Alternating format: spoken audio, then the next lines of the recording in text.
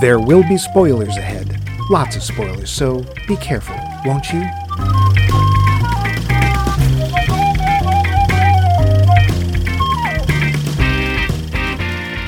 When the lights start to fade, when the dying sunlight slowly kindles the stark neon that will take its place, that's when I walk the dark street. What street? It doesn't matter, because this is a city without care, rife with refuse strewn down its alleys, scattershot whispers wheezing for attention, dust-drenched displays begging for your last quarter and offering nothing in return. Whiskey's just a cheat, a short bridge over the river of forgetfulness. But what it doesn't tell you is that it stops halfway across. And the moon? That's just the last streetlight, the only one not shot out by stones of apathy cracked by petty cruelty. Yeah, that's when I walk the dark street. But maybe this night, this chill, damp night, I might turn a corner and find Max Mike Movies! Well, that got dark. I'm depressed. Which will be a great contrast to our brilliant commentary. Ooh, yeah. Streaking through the night, his pants only just on fire, is that minion of mayhem, Max Minion Levine. Say something noiry, Max. Help. Help. I'm on fire. Baby. And I am Mike. What the hell just happened loose? We're in the middle of our series on film noir, Walk the Dark Street. And this week's entry is a little different. Dark City is a bit science fiction, maybe a touch urban fantasy, but is it at all noir? Well, that's what we aim to find out. While this was on our list, it was also suggested by one of our listeners, Matt Reisman. We love to hear from our listeners. We love to hear from you so much that we ask you to answer our poll question. Last episode, we asked you to answer the question, what is your favorite direct adaptation of a comic book? What you had to say is, well, this. Starting from the website, for once, we have Vince, Sultan of Snow, Poobah of Penguins, who answered, quote, I have a few... Whoosh. Thank you for the atmosphere. Mush, you walruses. Quote, I have a few comic-based films I really like. The Rocketeer I thought was a fun adaptation and had a real strong Art Deco look that matched the comic. And also has Jennifer Connelly in it. As does this movie. I seriously love the 80s Flash Gordon, which is just full of fun, and the Buster Crabbe serials might count as comic films as well. The 80s Addams Family is brilliant and still holds up, but I'm sure Mike will get a headache and put his hand to his head, accidentally suddenly summon deadly pink flamingos, and admit Sheena, Queen of the Jungle is his favorite, end quote. I can honestly say that I have never seen the Sheena movie. Oh, wait. Sure. All those Tanya Roberts posters, the tattoo. Yeah. Yeah, sure. There was a Sheena movie?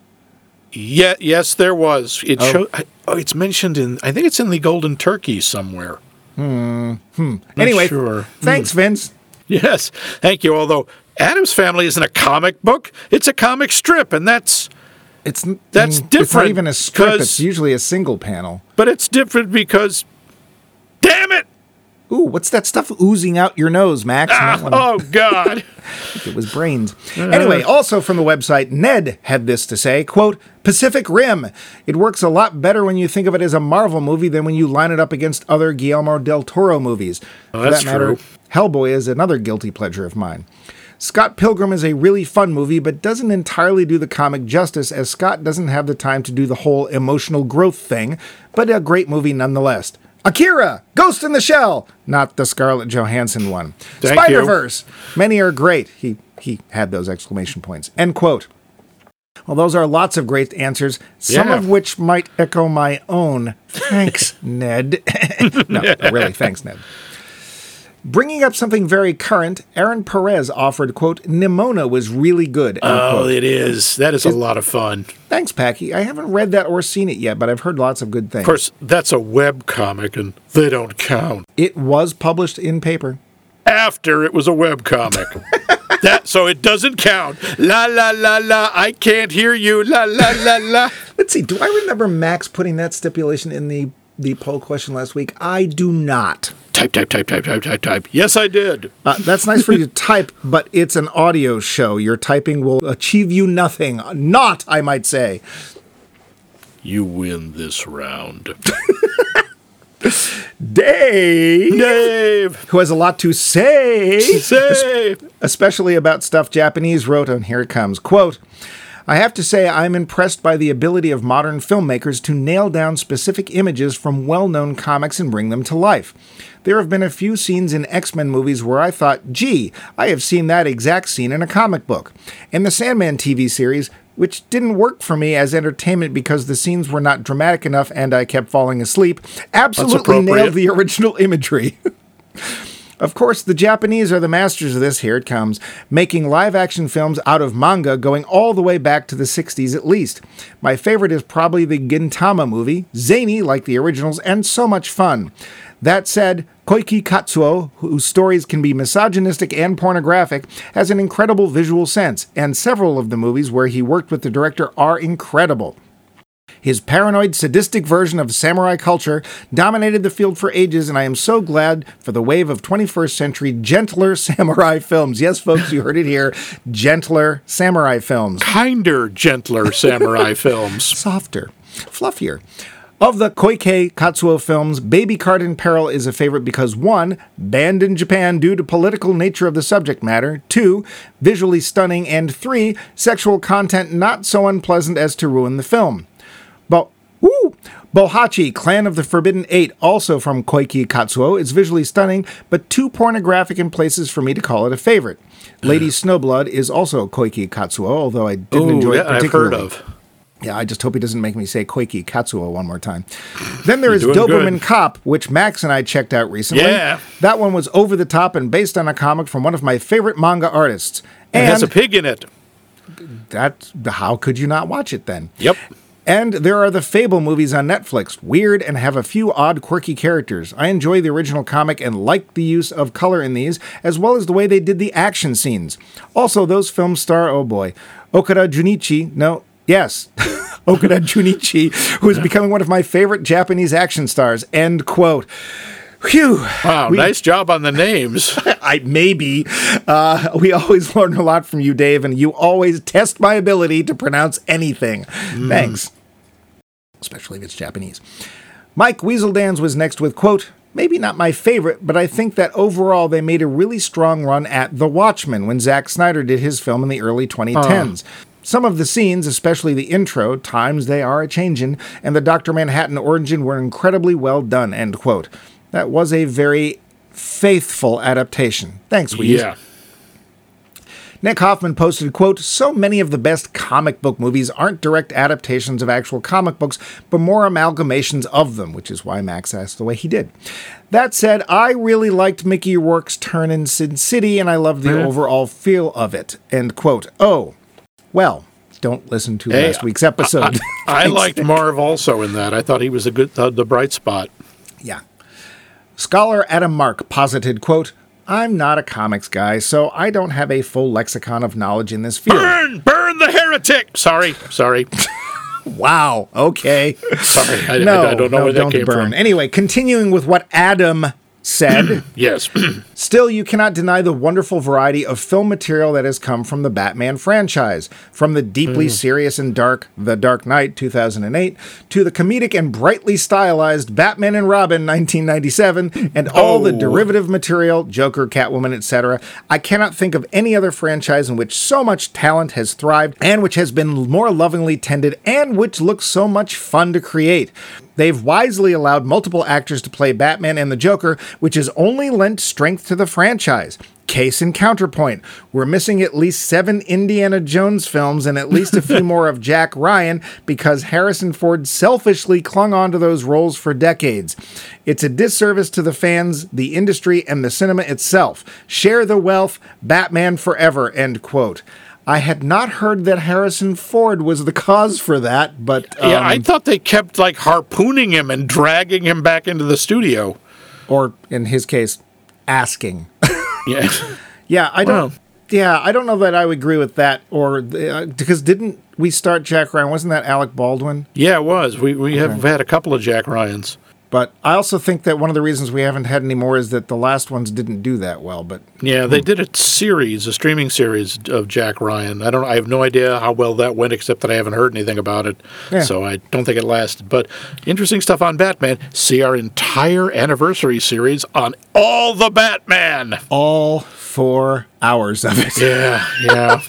And if you don't want to see our entire or That's listen to our okay. entire episode, that's totally fine. We totally get I that. don't know why we do these things. Oh dear gods, we're almost halfway to the next one of those. Well, Tyler Stewart has a few choices. Quote, The Dark Knight, The Batman, Kick-Ass, do not see the sequel, The Sandman, and definitely Nimona, end quote. Ooh, another vote for Nimona. Thanks, Tyler.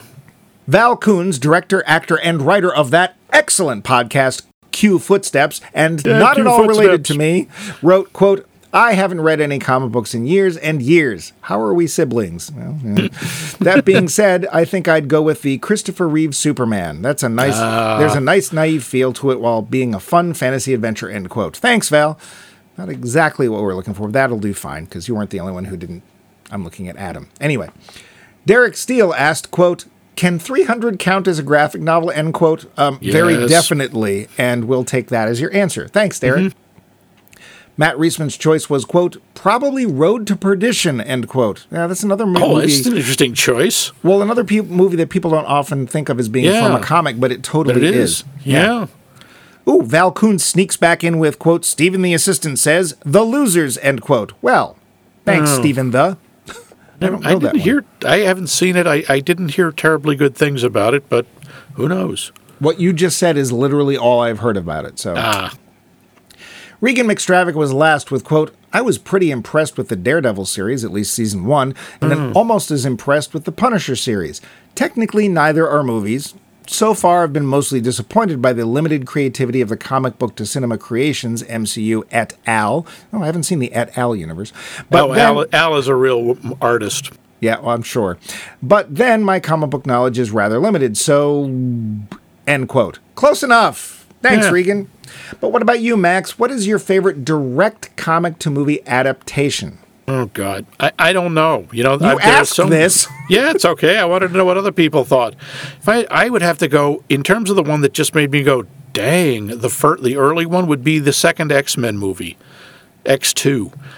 I thought that Which one was that one?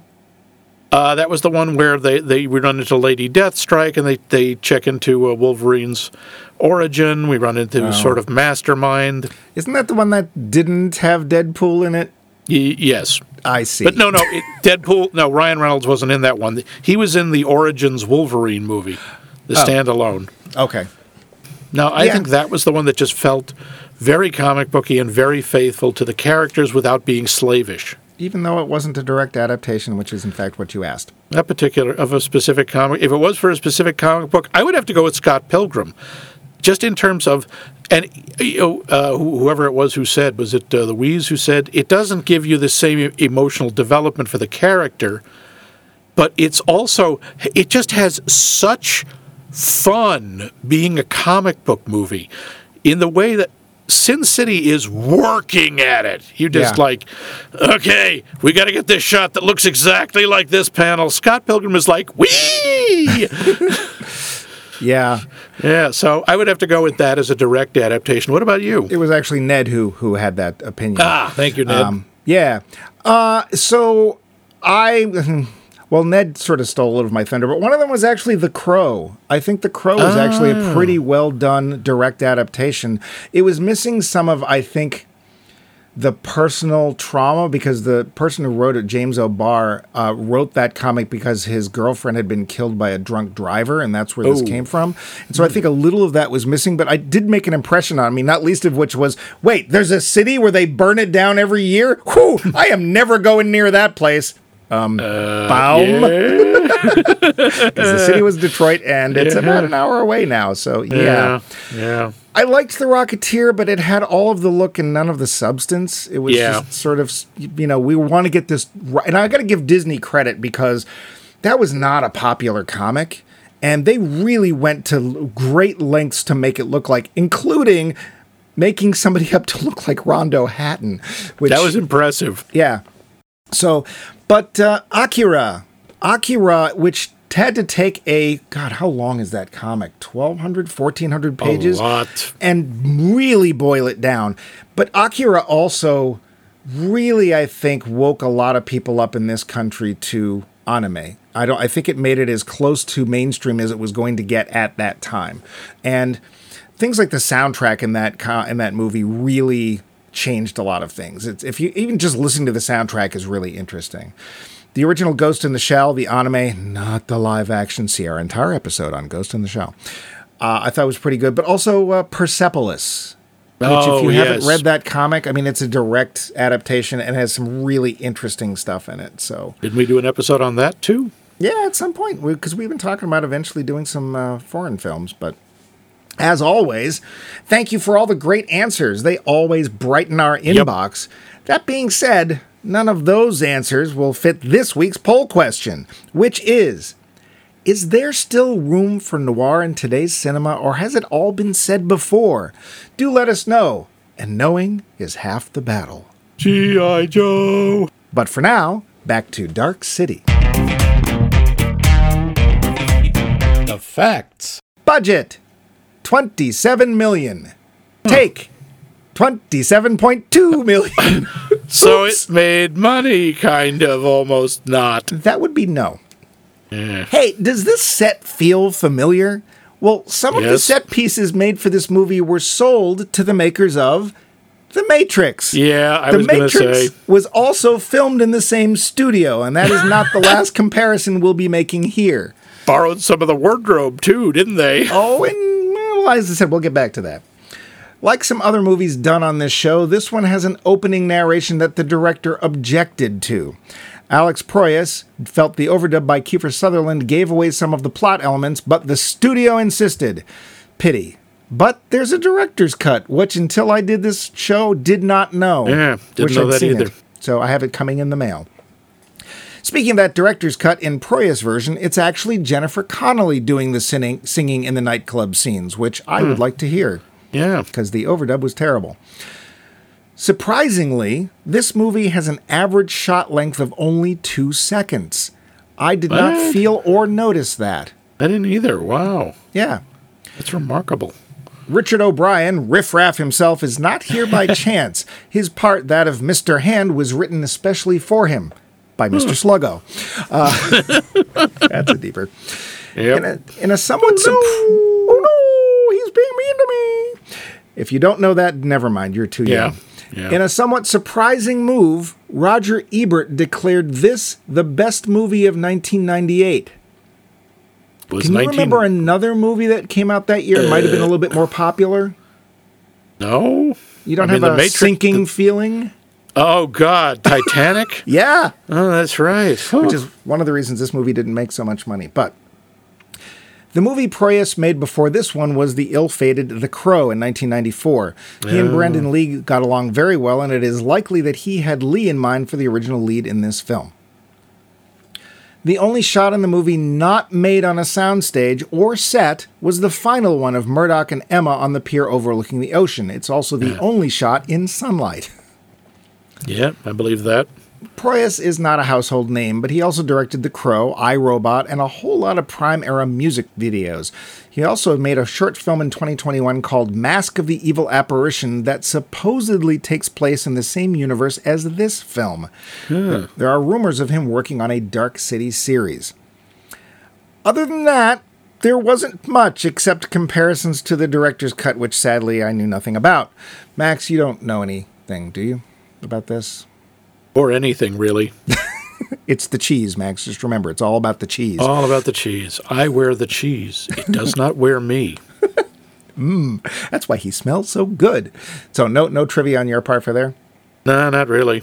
Well, I guess it's time Except to get... Jennifer Connelly. Yeah, Anyway. fine. Well, let's get to the plot. Yeah. Yeah. Phew.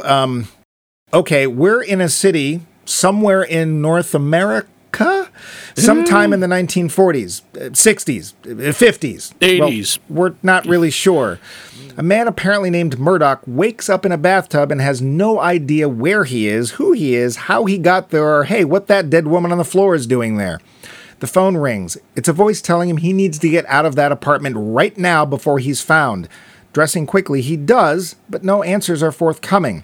His wife, Emma, played by, as Max would put it, Jennifer Connelly, is looking for him.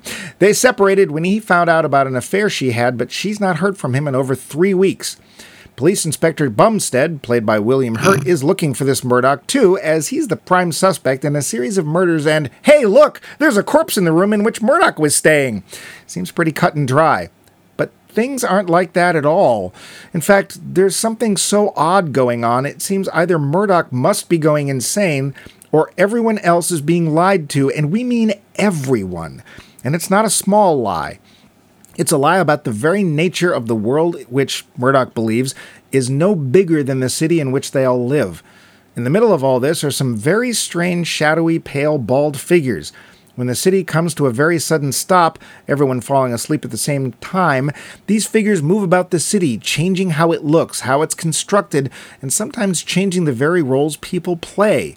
Their memories, clothing, and situations are all being manipulated to suit some mysterious means. Or are they?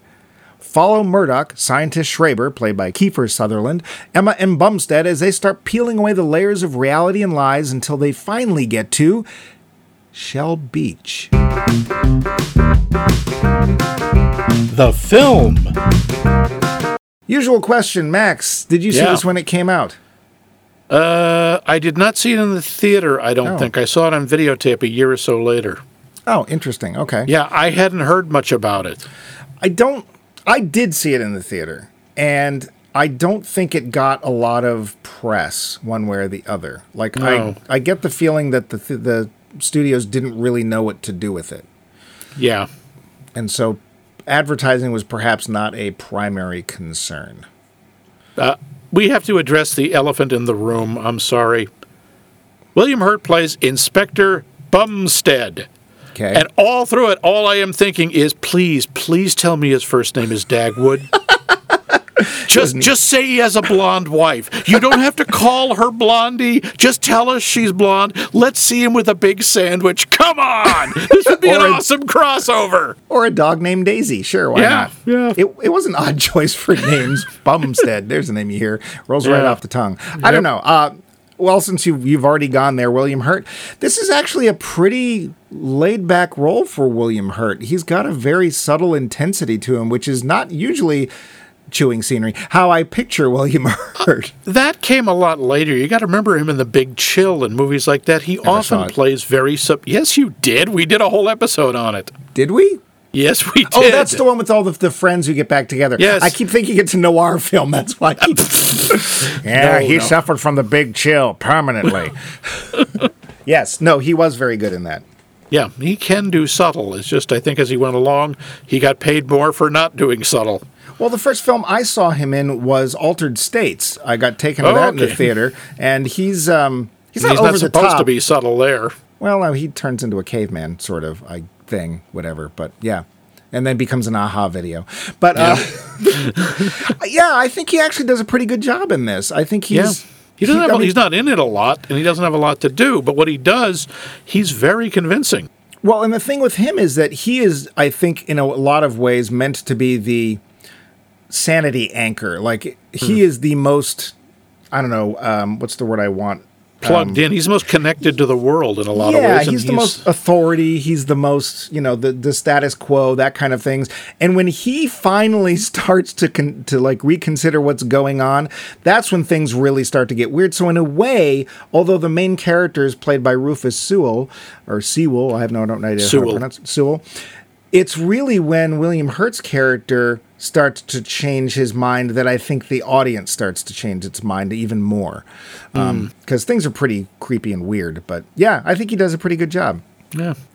I think Rufus Sewell does a nice job. He does a very good job at suppressing his English accent in this. I wouldn't have known. I never heard of him. I've never seen him in anything. Well, that's not true, as it turns out. I just didn't realize I'd seen him in other things.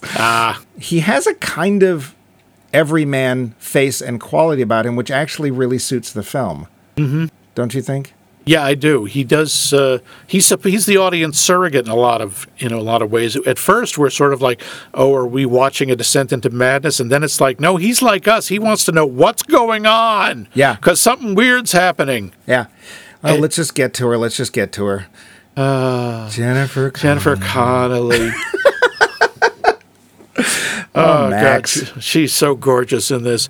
Admittedly, she doesn't have a lot to do. No, she does not. She is, and I got to say, this is kind of noir. One of the things about this is kind of noirish, apart from the fact it has an opening narration. Yeah, we'll get to that too, but I want to come to him later. She's, she's the sort of the ingenue. She's the innocent. She's a dame. She's a torch singer, for God's sake. Yeah. I mean, if there's any elements of noir in this film, it's pretty much the setting and her. Yeah. And you're right. She doesn't have much to do, and she's fine. I don't think it's her best role because she doesn't get a lot. She doesn't have a lot of dialogue, but she's very convincing in the terms of, she's confused. She doesn't get what's going on, but she loves her husband, and that comes across. Well, and I love it when he actually gets her to question that, because his idea is, we're not even married. We've been married for a day. We don't know each other. Yeah, we don't know each other. She cannot get over that. And it actually plays up. I think it eventually, there's a really cool question of, maybe it's not real, but it's what I feel. So isn't that real too? So, but yeah, she does a fine job. Richard O'Brien is perfect. Yeah, I absolutely believe the role was written for him. He's so friggin' creepy, and he's just that weird little speech pattern of always saying yes at the end of the sentence. We look for Mr. Murdoch, yes. Not as a question. No. He never goes up at the end of the sentence. He just says it like it's a comma. And I'm going to say, we're going to come to the comparisons, but I'm going to say that he's one of the prime elements that I'm going to use as a comparison to another film that I'm pretty sure we all know what I'm talking about. Yeah. There's not too many other people. Mr. Anderson. Yeah, we'll get there. Yeah. Ian Richardson is Mr. Book. Not a huge part, but very suitably creepy. Yeah. He does a terrific job. Kiefer Sutherland. Wait, one more before we get to him. Okay, sorry. Bruce Spence, only because it's like, yes! Wait, is that the auto gyro pilot? Yes, it is. It's also from the extended version of Return of the King. He's the mouth of Sauron. Oh, that's right. Yeah. You wouldn't know because he's under 40 pounds of latex and a helmet. Yeah, he's one of those Australian character actors that I think the fandom has just embraced. Like, of course, I can't remember his name. I can picture him. Brown. What's his name? Brown. From Clancy Brown, people like Clancy Brown or Ron Perlman, people that just like, oh, it's him, we love him. Bruce Campbell, he's one of those actors, and he does not have a huge part in this, but it's him, and we just love seeing him. So, but let's get to Kiefer. Now, what's with the delivery? I don't know. Kiefer may or may not have been the person the script was sent to. The rumor, I didn't put this in trivia, the rumor was that it was actually meant to go to Donald. And Kiefer got it. More sense, and actually. Kiefer was like, I think you meant this for my dad. And Dad, Proyas was like, can I do this movie instead? Well, and Proyas was like, yeah, I don't think we really need you for this. And Kiefer was like, you know what, let me give it a try. And then Proyas was like, you know what, I changed my mind. I do want a younger character than this. So and you'll take how much less? Okay. you don't want points? Fine, because you learned that from your dad too. Yeah. You see our entire episode on Animal House. The opening monologue, this is my first note, is it's kind of breathy, and I don't. So is all of his dialogue. Here's the thing. That weird. It's not an accent. He has this strange way of a staccato way of delivering everything he says in this this hurried sense where he only has one lung. He's got Brenda Vaccaro syndrome. I guess. And it's so choppy. It's a very odd choice. It is an odd choice. The one thing I will say is that in the beginning it's jarring, and I'm like, why are you doing that? And then I got used to it. And he actually, the way he plays the character is somebody who's physically weak. Like, he's not a presence, both personality-wise, and it feels like the reason that the bad guys have him so easily under control is that he's really got nothing to fight with except his knowledge. And so in a way, I actually think it works. It's just, I wish it was just turned down just like a little notch. Yeah. He may take it down from an 8 to a 7, maybe. But also, to be fair, it's Kiefer Sutherland. This is not usual Kiefer. Kiefer's usually either a heavy or a swaggering type of character. Or the guy who's absolutely in control. Yeah. So my guess is he's doing this because he feels like, well, I always play this. I have to really just totally 180 this. And it's It may be. You could have 160'd this. It would have been okay. Yeah, it does kind of work because it also gives you the sense of urgency, and he's the sense of panic and the idea that you're always running out of time, even though we don't know why. Yeah. So it works. It's just, it could have been a little better. Yeah, I don't think it detracts that much. I think it stands out, but I think that, again, I got used to it. Did you feel like you got used to it, or was it always... I did. It sort of ended up working. And it's an interesting, listening to him and William Hurt in the same scene, which only happens like twice, it's such a contrast, because William Hurt has that slow, easygoing way of talking. You know, it's not a lot of energy, not a lot of urgency, and it's an interesting contrast. And I would say William Hurt feels like his character, who's Bumstead, feels like he's literally carved from stone. Like, that guy is as solid and reliable as it is. Like, that's what he's there for. Honestly, he's a kind of another noir figure. He's the dependable cop, not the detective, he wouldn't be the hero or the protagonist. He's the support. He's the guy you go to because you know he's going to do his job. You know, that's an interesting point. I would say I disagree in that he's the character you're used to being the protagonist. He's the guy trying to get to the bottom of things, not in this case, the suspect. Okay.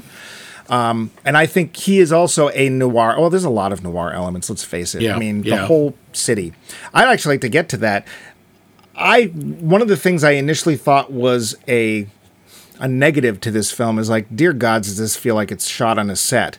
Well, that actually plays into the story. It kind of works, yeah. And it makes sense. And like, we've seen films like, hey, the 1989 Batman film, whenever they had scenes where there were cars driving around, it very much felt like, don't go 1 inch to the right, you'll knock over a building. Yeah. Like, cities are crowded, but they're not that crowded. And this feels the same way. It has a very... what's the word I want, where you don't like closed spaces? Claustrophobic. Claustrophobic feel to it. Yeah. And as we find out, there's actually good reason for that. And by the way, spoilers, but dear gods, this came out in 1998, so... Yeah. Actually, to be fair, if you have any interest in seeing the film, go see it. We haven't given that much away, but yeah. Then you can decide for yourself. Yep. The opening, though, I will say, we're sort of like tilting down through the... city, and I'm like, are we watching a cartoon? Because it felt kind of comic-booky, cartoony. Yeah. But the whole thing of it looking a little unreal does make sense. Yeah. And the fact that everything is shot at night. Everything happens at night. And, I mean, noir's at its best when it's at night. I mean, we've seen other films that take place during some bright scenes, like The Long Goodbye, which did just fine, being almost all during the daytime. But when we think of noir, we think of night. And we think of this time period. Rain. And a lot of rain. Well, that's the thing, is that we don't have rain, but we do have dampness. And everything's damp, even though it never rains. Yeah, well, and apparently the people wondered about that because it's like, well, the aliens are afraid of water. Why is it always wet? Oh, God, it's the aliens from Signs. Oh, no. Yeah. But it also is set more or less in that prime noir period. The thing is, we're never really sure when this is. And they explain that. They do, and it makes perfect sense in the context of the film, I think. Yeah, it does. But yeah, it's got an interesting kind of timeless feel to it. It could be the 40s, it could be the 30s, it could be the 70s. Yeah. The aliens... And yes, surprise, there's aliens. I'm not saying it was aliens, but it was aliens. The aliens are very suitably creepy, especially not really led by Richard O'Brien. It's actually read by Ian Richardson, Mr. Book. But he's the lead alien as far as we're concerned. And I hate kids in films in general, especially if they're meant to be either creepy or super smart or whatever. Oh, but Mr. Sleep, yikes. Mr. Sleep, which is played by twins, actually, a boy and a girl. And they apparently loved it, and they were huge Rocky Horror fans, so they were so thrilled to be working with Richard O'Brien. They were like jumping up and down. And whenever they'd move their jaws, there would be that teeth clattering thing. The aliens are very suitably creepy, and there is very much this feeling of sort of a very tail end of the Roman Empire feel to them. And by that, I mean, we've gotten into all about how we feel and keeping this going and no thought to any kind of infrastructure or growth, or it's all about like we just have to maintain. Yeah. And it's very decadent. I mean, everything is very stylized with their stuff. And obviously, they depend completely on their ability to tune, which we find out, which is they can literally affect reality around them because they're hooking into the big machine that made it. Yeah. So it's, which of course to me harkens back to the old Forbidden Planet thing with the Krell machine. They just left the id part out. Or did they? And I want to get back to that. So this is an alien spaceship meant to look like an Earth city because these people are dying and they think that if they can find out about what it is to have a soul, something they've obviously lost for having lived too long, that they can continue and not die, which is... We must know this human thing called love. We must be like the human. We must live like the human. Because if we've taught you anything, it's that all movies come back to Robot Monster. That is true.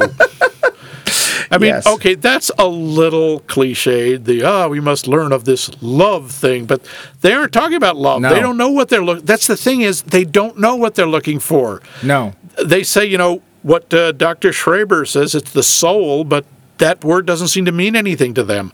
They want to know they want to understand human nature. The interesting thing, and this is a really cool theme that runs through this, it reminded me a lot of Blade Runner. And to a certain degree, The Matrix, which tell me the Wachowskis didn't watch this movie before they made them. I know it only came out the year after. They watched it being filmed. They bought part of it. Yeah. Is the nature of memory and the idea that are we just the sum of our memories? Can they just be shuffled around like cards? If you take memories away, are we no longer who we are? And I thought that's really interesting. And they say, meh, kinda, except they also point out, and this is what Jennifer Connelly says, I love you. You can't fake that. And at the end, when they meet, and she is literally now a different person, there's still the connection. And the implication there is there's an ineffable part of the human psyche or the human soul that still recognizes love. Yeah, a little sentimental, but nice. I will say that I wish they had been able to explore the thing you just talked about, a little bit more, because it is really interesting. But this movie's doing a lot, and it's not taking a long time to do it. It's like an hour 40. Yeah, it's not. Yeah. But since you brought it up, influences from this film, I would say the number one influence is The Matrix. I had forgotten. I haven't seen this film since it came out, and let's face it, The Matrix is a much more visually active film than this is. It is much more exciting. It is a little better at explaining what's going on without it feeling too much like a badly voiced narration at the beginning of the film. But let's face it, Neo and John Murdoch are almost essentially the same character going through the same thing. They're discovering their vision of what they thought the world was completely wrong. They discovered that they can manipulate the world simply by thinking about it. Yeah. Yeah, there's a lot of similarities. Tons. Mr. Smith and Agent Smith and Mr. Hand. Yeah, that very similar. Creepy, oddly speaking agent from the other side. Yeah, I mean, and then what they do is in this, they actually give Mr. Hand Murdoch's memories. Yeah. So it's actually in a way, sort of the opposite, but it's still the same idea. And the black trench coats and the sets. Outfits. The sets, yeah. I don't honestly know if The Matrix would exist without this film. I don't. It certainly would look a lot different. There's a TV series that I think has a lot of feeling of this, and that's Neverwhere. Oh, okay. The Neil Gaiman series? It would come a year or so later, I forget, but yeah. There's echoes from The Truman Show. Absolutely. There's even echoes from an episode of Buffy the Vampire Slayer, which came out a year or two after. There's an episode called Hush, where a group of demons show up called the Gentlemen, who are these pale, creepy-looking guys in black suits who float around, only they're taking people's voices. Okay. But so again, it's not a ripoff, but I think it was I think this was an influence. How about Inception? Yeah, I think so. Even the whole way that with the city reshaping itself. Very much so. Visually very similar. There's a famous PlayStation game, actually series of games called BioShock, and the whole idea of BioShock is it takes place in a Art Deco-ish type film noir, but sort of steampunk background, which has a lot of the feelings of the torch singing, all that stuff. A lot of that feels like this in a way, and the weird part is that this film didn't do very well. It barely made back its actual budget, but we're sitting there looking at these other films and other things, and it's like, this isn't fair. Yeah. Now, that being said, I want to say that there were a lot of influences for this film. One of the biggest came only a couple of years before this was a French film called The City of Lost Children. Did you ever see that? Oh, I've seen parts of it. I've never seen the whole thing. Yeah, the creepy people in that film and the creepy people in this film feel a lot the same. There's a lot of things. Okay. There was a comic called Mr. X, and the idea behind Mr. X was that Mr. X was an architect who was building a city that was supposed to make people feel good, but was actually causing them to go insane. Oh, was that the whole thing with the idea of psychotecture? That's exactly where it's from. Okay, I heard about it, never read it. But, again, the Art Deco, the noir aspects feel very much. Terry Gilliam was a big influence on this film. Oh, I'll bet he was. And then he would come back with Brazil and say, well, I really like Dark City, so it all worked together. In fact, I think at least a couple of the people in this movie end up in Brazil. It might be. I haven't seen it in a very long time. Yeah, the guy who plays Mr. Book is in it. Ian Richardson? Yeah. Yeah, I only saw that once, and lucky for me, it was the director's cut, which is super extra happy at the end. But, yeah. Metropolis. I mean, there's the city itself. To a degree, yeah.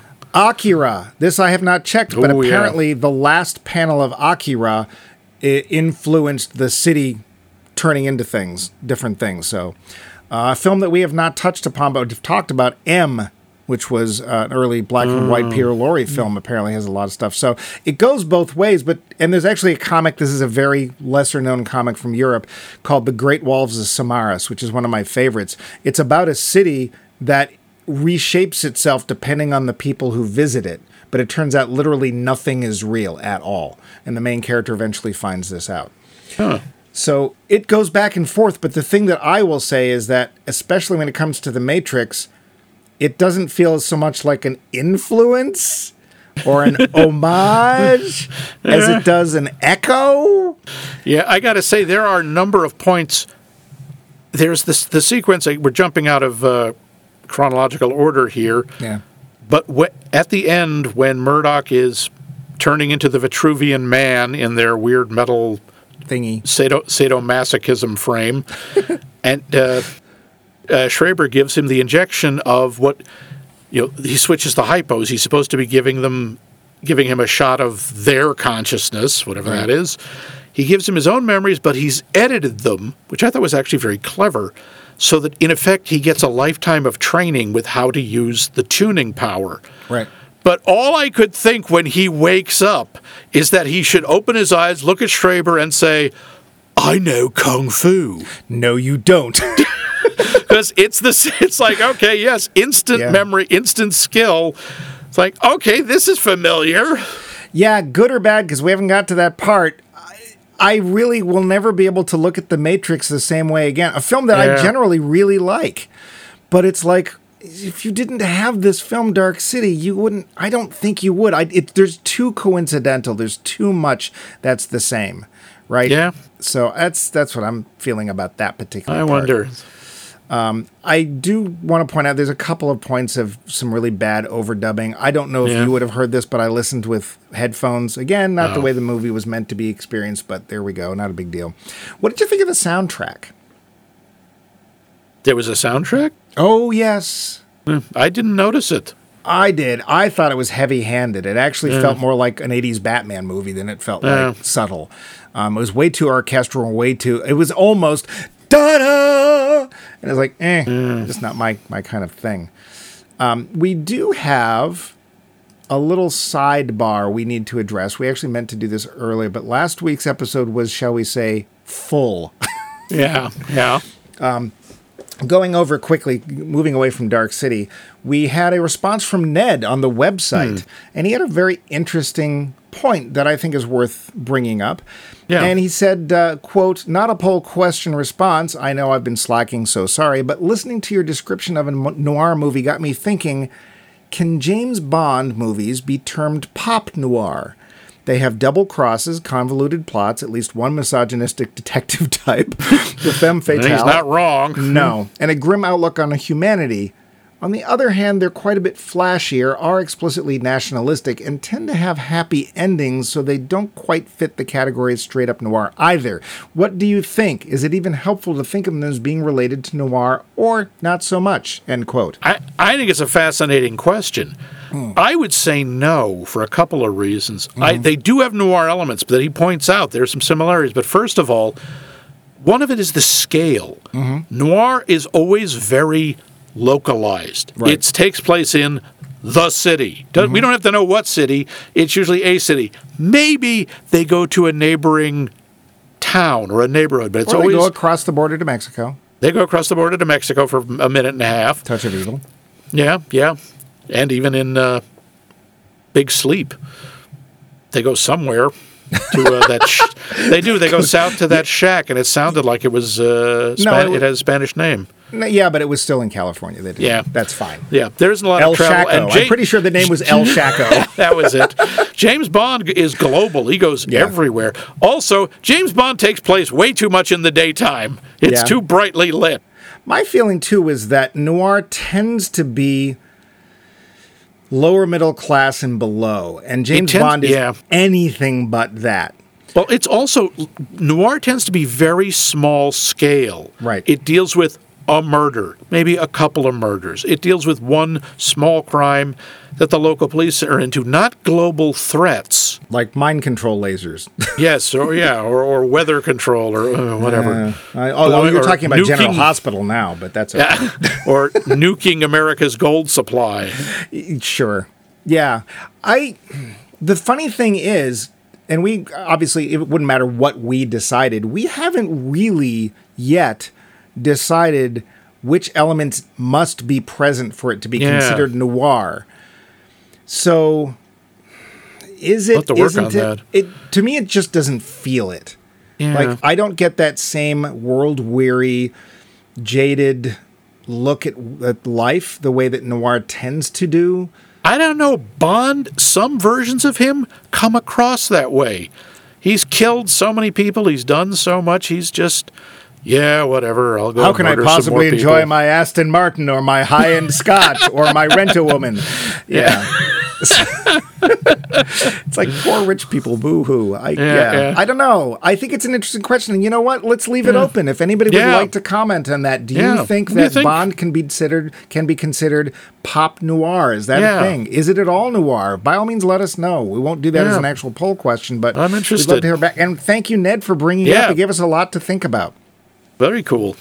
Now, that bringing it back around, the question I have for you, Max, is whether or not the film's good or not, because we haven't got there, is it noir?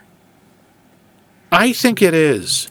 Again, the scale, for most of it. I mean, eventually we realize we're on a planetary scale, sort of. Well, we're not, though. And we're still in a city scale. It's true, just but we got superpowers in this and aliens, but there is still, the whole idea of everything's crap, everything is a lie.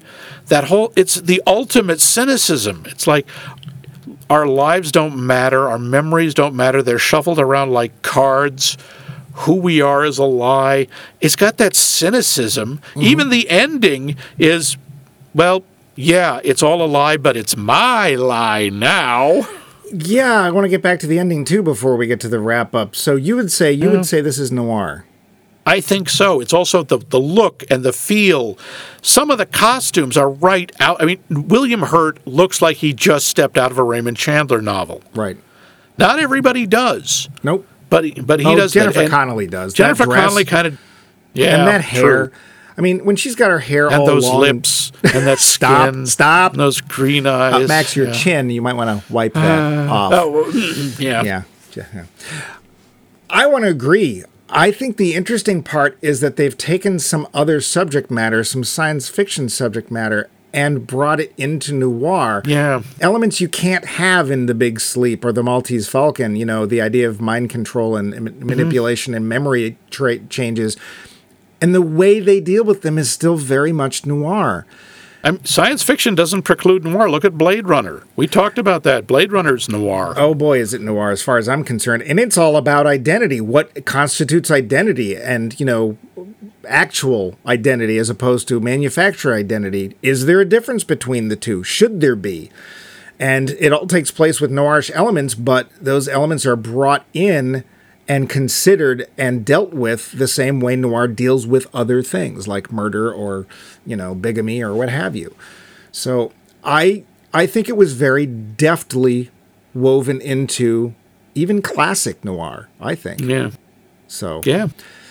But the ending, is it a happy ending or a sad ending? Well, first off, some of the elements of the ending, it goes out of noir and goes right into, I'm sorry, when Murdoch and Book are tune dueling, I kept waiting for Book to just suddenly scream out, "Unlimited power!" Or, your faith in your friends is yours. Yeah. The whole, like... Well, it's very Neo versus Smith, right? Yeah, very much so. In the third movie, not so much the second, or the first movie, because the first movie, it's a kung fu battle. Yeah. And in this, it's like, weird warp mind beam things. Yeah. And that gets a little over the top. And did you notice they invoke the Spanus? Well, There's a very brief Spanus.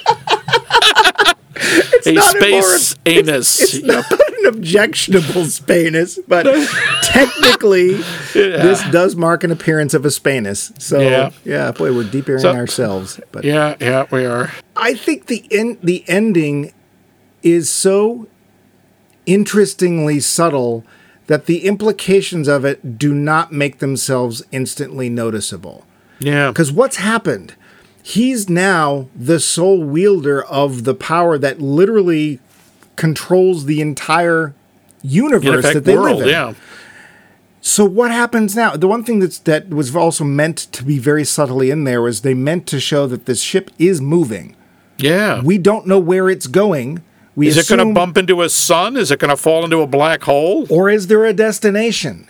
But right now, we technically have for these, 1,000, 2,000, 3,000 people, a god.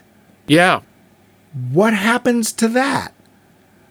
As he points out, he says, so I can make this world anything I want. There's a subtle element of menace there. Well, not only that, but isn't it also the potential that he's going to end up being the very thing he just destroyed?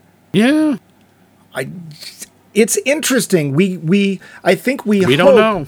With that he and Jennifer Connelly will just live out their happy lives and whatever, or maybe he'll find a way to get the ship back home. But none of that is touched on. It's all left for us. And for me, well, is that a strong choice or not? We'll get to that, I think, in the final thing, because that's one of those ambiguous endings that some people really don't care for. But if you want to just take it on the surface, they're literally looking into the sunrise over the water for the first time, and that seems very hopeful.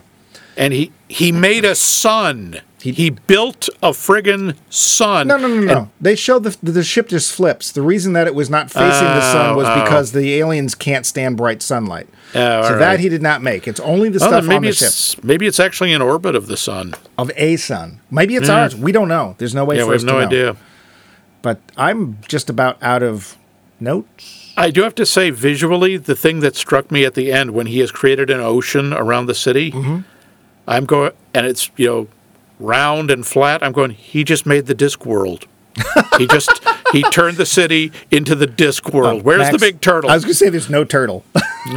It's turtles all the way down. Well, hey, if this universe becomes the disc world, awesome. Yeah. We've got a whole bunch of movies to come. There's magic in it. Why not? Yeah. Sure. And a great postal system. Yep. But I think we should get to that part because, a lot of good parts, but does it hold up? Yeah. The finish. So, Max. Yeah. You saw it on videotape a long time ago. Yes, Have I you don't seen think it I'd since? seen it since. No. No, I think I'd only seen it the once. So, do you remember what you thought of it at the time? Maybe not.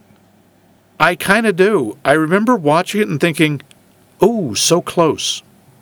Interesting. I thought there was a lot that was good about it, but to me, it didn't come together. Okay. I thought the whole crazy-ass science fiction ending kind of damaged it a little. Okay. I don't know what else they could have done, but I don't know. I kind of understand why this hasn't been as successful. So, is that how you feel now, or how you felt Yeah. then? No, it's still how I feel. I still think this doesn't. It's got all these great parts, but they don't quite come together. I do enjoy it. I think the performances are good. I think it's fascinating to look at it and see how it really influenced a bunch of other movies. But to me, it's just like, oh, just almost good, but not quite. What about you? What did you think when you first saw it? I remember really liking it. And this was the time period, late 90s, when there was this weird habit a lot of us had is we'd go see a movie, and then 6 months later when we were at the mall going to Suncoast Video, we'd go, oh, I liked that movie, I'm going to buy it on DVD. And I did. And I never watched it again. Just like Amelie. Why? Don't know. So I was kind of looking forward to watching it again to see if I still liked it. And I'm not going to disagree with you, but I liked it more than you did. I think it sounds like I didn't dislike it. I liked a lot of it. It's just as a whole, I don't think it becomes cohesive. For me, even if it doesn't, I don't mind that. Okay. Because it's trying to do something so, man, it's so outside the usual. You know, it's really ambitious in what it's trying to achieve that I think it actually pretty much does. I love the noir elements. I love the fact that it's science fiction knitting these together totally correctly. We get a pair of socks. We don't get one sock. We don't get three socks. We get two socks. Boy, there's a weird metaphor. I think that there's some really interesting things to think about after the film, and that's not common. So often with films like this, they present a story, it's got a beginning, a middle, and an end. The only thing you wonder about is when the next film comes out. You're not really sitting there thinking about implications of things within the story. And this film makes you think. If you have any interest in speculative fiction, as it's sometimes called, you start to wonder, well, what ends up happening with Murdoch and all these people? You know, we have no idea how long they've been there. Has it been the same people? Are they being kept longer than usual? What happens when he dies? Yeah. What year is it? We don't. Well, yeah. And the thing is they're good questions. They're not questions where I go, well, why doesn't the film tell me this? It's like, I want to think about this. Yeah, it's not like they're plot holes. No. It's like this raises some interesting questions that we want to think about. And that's the whole point of speculative fiction. It's meant to make you look at something in a different way and then continue thinking about it. And I think in that respect, the film's actually very successful. I am kind of surprised that it's never achieved that Buckaroo Banzai-like status where it's like, oh, we all love this film. It doesn't really get mentioned much, and it's kind of too bad because... When was the last time you saw Dark City cosplay anywhere? Never. Which is really a damn shame. And even for 98, except for that very opening, very cartoony look at the city, I thought the special effects were actually pretty good. They were. A lot of them were very practical. A lot of them looked really good, especially for 1998. I think they did themselves a favor, and they had a lot of them taking place in the dark. But that being said, you know, CG was not a huge thing at that point, and it was, you know, obviously The Matrix would use a lot of it, but it was still somewhat experimental and expensive. So, yeah, I think it both is noir, and I think it holds up. Max a little less so, but still likes it. That's pretty cool. Yeah. But you know what else Max likes? Max likes hearing the poll question being gone over again. Poll question. Max like poll question. I told you. So we'd like to know, is there still room for noir in today's cinema? Or has it all been said before? Is there still relevance to this subgenre of film? Should we still even be thinking about making noir films? Or is that something we just look back in nostalgia and enjoy? And the way you can tell us is to go onto Facebook and give us a comment on our little page there, which is under Max Mike Movies, or you can go directly to the website like certain people from Canada, and it's maxmikemovies.com.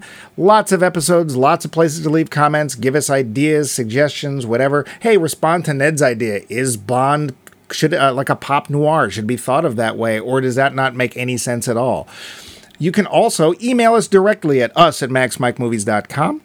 You can go to any podcast app you like, and we're there, whether we want to be or not. But we're still in the middle somewhere, because we still haven't decided where this series is ending, because y'all gave us such great ideas for films that we want to cover. We went to a Sin City. We went to a Dark City. Well, where are we going next, Max? Fun City! No, Butte? There is a place that used to call itself Fun City. I don't remember where it was, but no, because this time we're going to show. I know what all of you are thinking. You're all thinking, well, film noir is only made here in America. Except for Dark City, which is made in Australia, but yeah, but that's pretty much America. And Diva, which was French, which was made in France, but that's okay because we saved their butts in Vietnam. Oh God. And you cause so much pain. Right between yes, there is noir in faraway places, and this noir, in fact, takes place in Tokyo. What? Where they actually have movies and everything. This was a little harder to place chronologically because we've had sort of the classic noir, which to us is like 30s, 40s, 50s, and modern noir, which is after everything else. This was 1966, but it's foreign, so that makes it older. Don't question me. We're going to take a look at Tokyo Drifter. Oh, yes, I believe Dave-san likes that movie.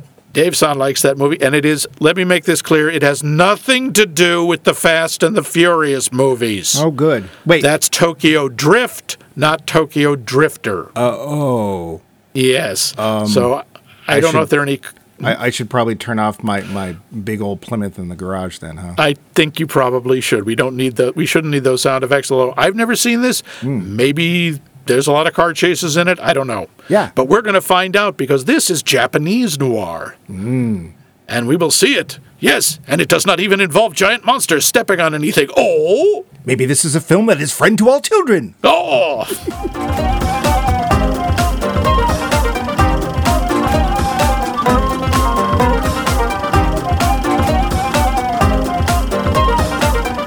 This has been a co-production of The Voice of Max and The Movie Wrench.